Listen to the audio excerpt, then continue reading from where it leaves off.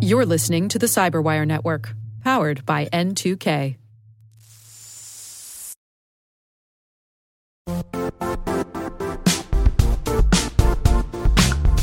Don't struggle to align your organization's cybersecurity with business risk. Get the only solution that goes beyond reacting to threats with vulnerability and risk monitoring. You need the next evolution of MDR, and only Critical Start delivers it. Critical Start doesn't just monitor and respond to threats. They put you in control by detecting suspicious activities, quickly responding to contain threats, and identifying your most critical assets and protecting them against vulnerabilities and exposures. With continuous visibility, expert guidance, and measurable risk reduction, Critical Start has redefined what it means to manage cyber risk. Demonstrate provable security maturity to your leadership while positioning your program to achieve the greatest risk reduction per dollar spent. Stop fearing risk and start managing it with Critical Start. Visit criticalstart.com and request a demo today. That's criticalstart.com.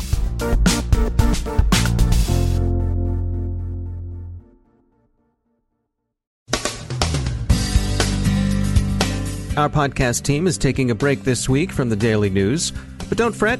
You can get your daily dose of cybersecurity news at our website, thecyberwire.com. In the meantime, we've got interviews for you this week, some interesting people we've talked to throughout the year, so stay with us.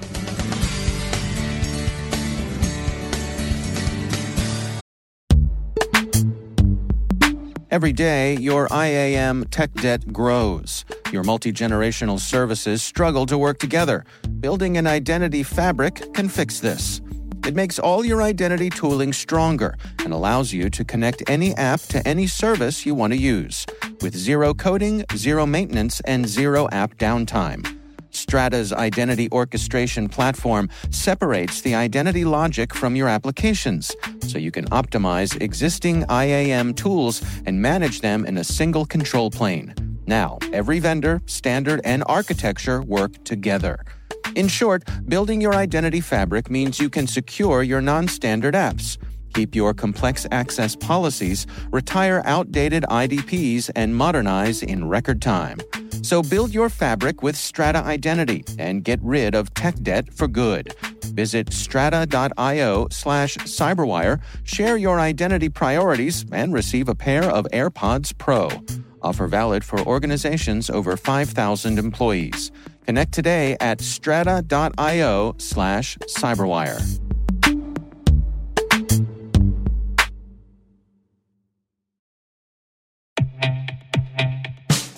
And now, a word from our sponsor, 6sense. 6sense provides award-winning cloud-based automated endpoint and vulnerability management solutions to streamline IT and security operations. With its advanced platform, businesses gain complete visibility and control over their infrastructure, reducing IT and security risks and optimizing operational efficiency. With 6sense, you'll get real-time alerts, risk-based vulnerability prioritization and remediations, and an intuitive automation and orchestration engine so you can focus on your core business goals, confident in the knowledge that your enterprise is secure, compliant, and running smoothly. To learn why enterprises choose 6sense, visit 6sense.com.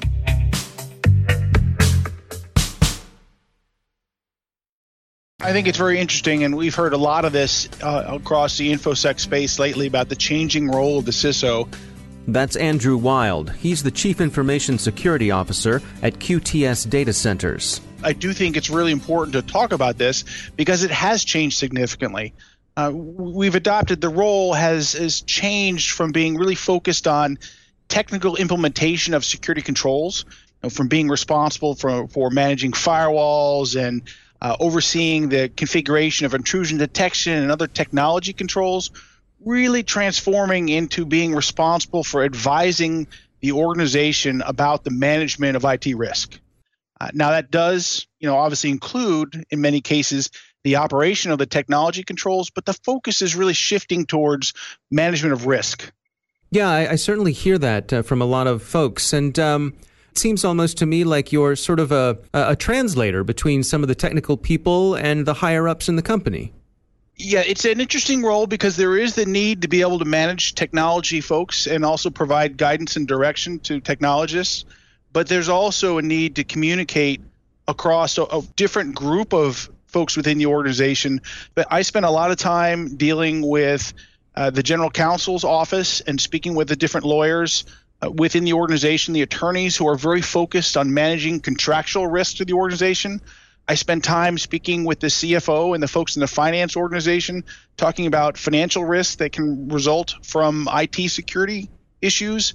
So it does require the ability to communicate effectively, not only in the technology space, but also across different disciplines. Can you give us an idea of how you go about setting your priorities? Well, oftentimes the priorities aren't necessarily set by me. I have to react to them. This is a very dynamic world in which we live in. And the IT security risks, or the cyber risks, if you prefer that term, are changing very rapidly. So in many cases, the priorities I set are dictated by the world in which we live. There are threats that the organization's facing, and we know today, and this has been a gradual learning curve for most of us, that we can't rely upon prevention being 100% effective. So it's an effort to focus on managing risks and how to understand the risks, how to prioritize them, and then how to most effectively use the limited resources that we have to try to minimize the risks. And how do you go about doing that in terms of, again, prioritization of the budget and the resources that you have? How does that guide your decision-making process? Well, the reality for me, at least, is that the priorities are, like I mentioned earlier, but I'll go into a little more detail now, are oftentimes somewhat dictated by external driving forces.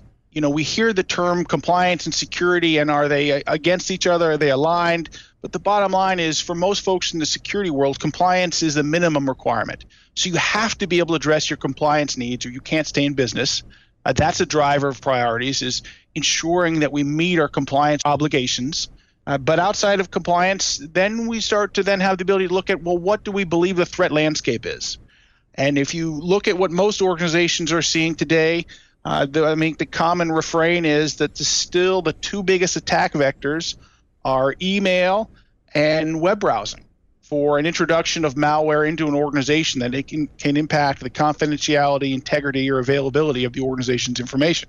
So once you get past the fact that, okay, I've allocated my resources to be able to meet my compliance organizations, then you have to do the threat assessment of what does the threat landscape look like for this organization.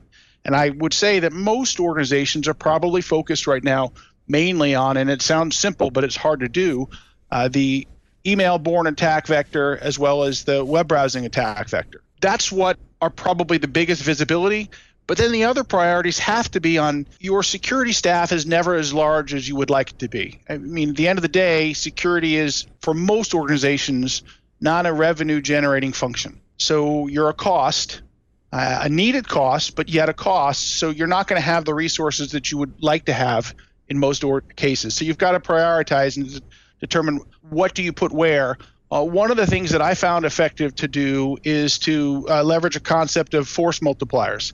So you don't have enough security people in your staff, but what can you do to enlist, deputize, whatever word you want to use, to grow the effectiveness of your organization by leveraging other people in the organization? This is partly done through security awareness, and also partly done by just seeking out people across the organization that have a passion for information security and seeing how you can bring them in and leverage that passion to be additional eyes and ears for what's happening in your organization. It's not just about depending upon your technology solutions to sense and detect issues. It's about leveraging the people in your organizations that are on the systems, that are doing their jobs every day, to look for things that are unusual, and then bring those to your InfoSec team that you can then leverage that to go and investigate potential issues. Yeah, I think that's a really interesting point. I mean, and one thing I hear often is the importance of properly setting incentives. I think many of us think of the IT department, is sometimes it's almost a stereotype about them being the department that tells you everything that you can't do. But if you put in positive incentives for people to be part of the team, which is what it sounds like you're proposing, that can really be a different force in a different direction. Yeah, and I think it's one way that can be handled, at least in the organization I'm in now. IT is separate from security. So, because if you think about it, in general, IT organizations and security organizations, while the end goal might be the same, the near-term goal is not the same. IT is really all about availability, and they'll do whatever they need to do to ensure the availability is maintained. And sometimes that does mean telling users no because they see that as a threat to availability. Whereas modern-day security orgs are really focused on, and I'm going to use the buzzword here, business enablement, which is understanding that you are consultative to the organization to achieve their business objectives. You can't do that by saying no. There's got to be a way to say yes to help them get to what the end state that they want. Now, sometimes it does mean no, but you can't do this, but we can do it this way, which can be effective. There is great value in trying to collaborate across the organization and get that support from different folks around the organization. And sometimes, especially in organizations that have adopted cloud solutions, so you've got that shadow IT function going on, the ability to have that support throughout the organization, because there are things happening that you're just not going to know about. And if you don't have the trust across the organization, that if they come to you and someone says, hey, we're using this new tool and it doesn't seem quite right, they're not going to come to you with that if they think as soon as you find out about it, you're going to go up the flagpole and shut them down. Right. And I've heard people say, I don't get my annual bonus based on my security posture or behavior. As someone who's not in the security department, it's an anchor, it's a drag on my ability to get my work done. There is that view, and the way to combat that, and it's a cultural change for an organization, is there has to be that engagement at the senior leader level. They have to understand the InfoSec program itself has to be aligned to ensure the focus is managing risk, not just about absolute prevention mindset or a mindset, this is bad, so we don't do this. The program has to be aligned to risks, and you have to be able to communicate with the executive staff what the risks are and what the company has put in place to be able to minimize those risks. Because if you don't get the support from the executives, then you end up with your InfoSec team trying to be a police force, and you can't win that way. If you're going around and policing people all the time, you're not going to get that collaboration across the organization. In the time that you've been in the business, and you've got over 20 years experience in the industry, what are some of the major changes that you've seen?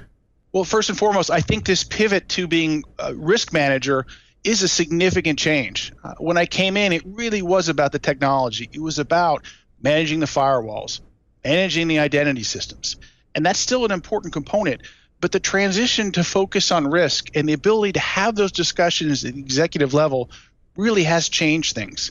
The programs now are much more tightly aligned to business objectives because those discussions are happening with a vocabulary and a level that are at the senior leader level where they understand the reason why, and they don't necessarily need to understand the technologies behind the risk mitigation, but the fact that risk is something they can quantifiably understand.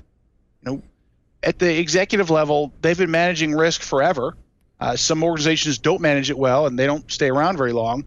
But the ones that are good at it, they understand financial risk, they understand contractual risk, and now they're beginning to understand information security risk because of the changes in that the IT security risk function has now been elevated to that executive level, where it's not just seen as that's the guys in the back room that just configure the boxes to make sure everything's okay.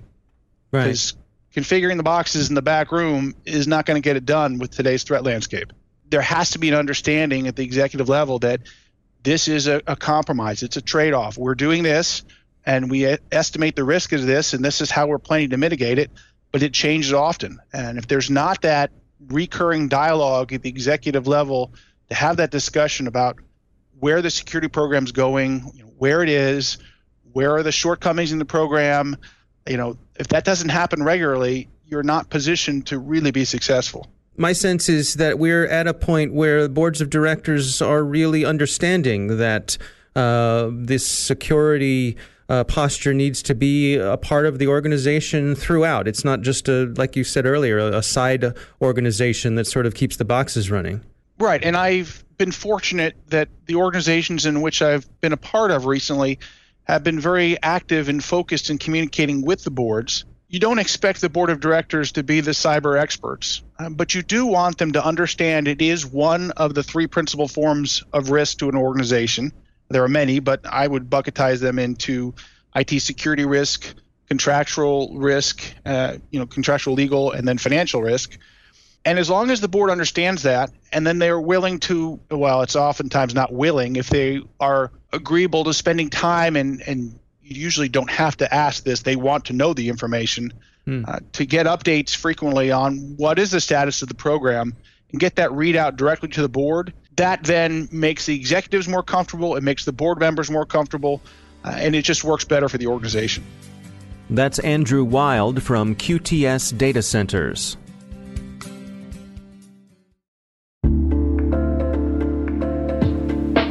Are lengthy security reviews pulling attention away from your security program? With the largest network of trust centers, Vanta can help you streamline security reviews to win customer trust, save time, and close deals fast. Proactively demonstrate security by showcasing key resources like your SOC 2 or ISO 27001 and provide real-time evidence for passing controls. And when a security questionnaire is required, Vanta takes the first pass for you. Visit vanta.com/cyber to take a self-serve tour. That's vanta.com/cyber.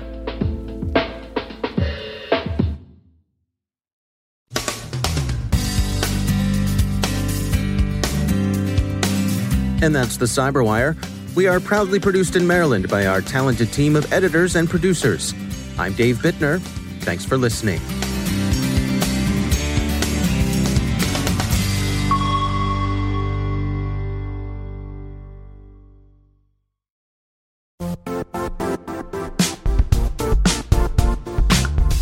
And now, a word from our sponsor, Zscaler, the leader in cloud security. Cyber attackers are using AI in creative ways to compromise users and breach organizations. In a security landscape where you must fight AI with AI, the best AI protection comes from having the best data. Zscaler has extended its zero-trust architecture with powerful AI engines that are trained and tuned by 500 trillion daily signals. Learn more about Zscaler Zero Trust Plus AI to prevent ransomware and AI attacks. Experience your world secured. Visit zscaler.com/zerotrustai.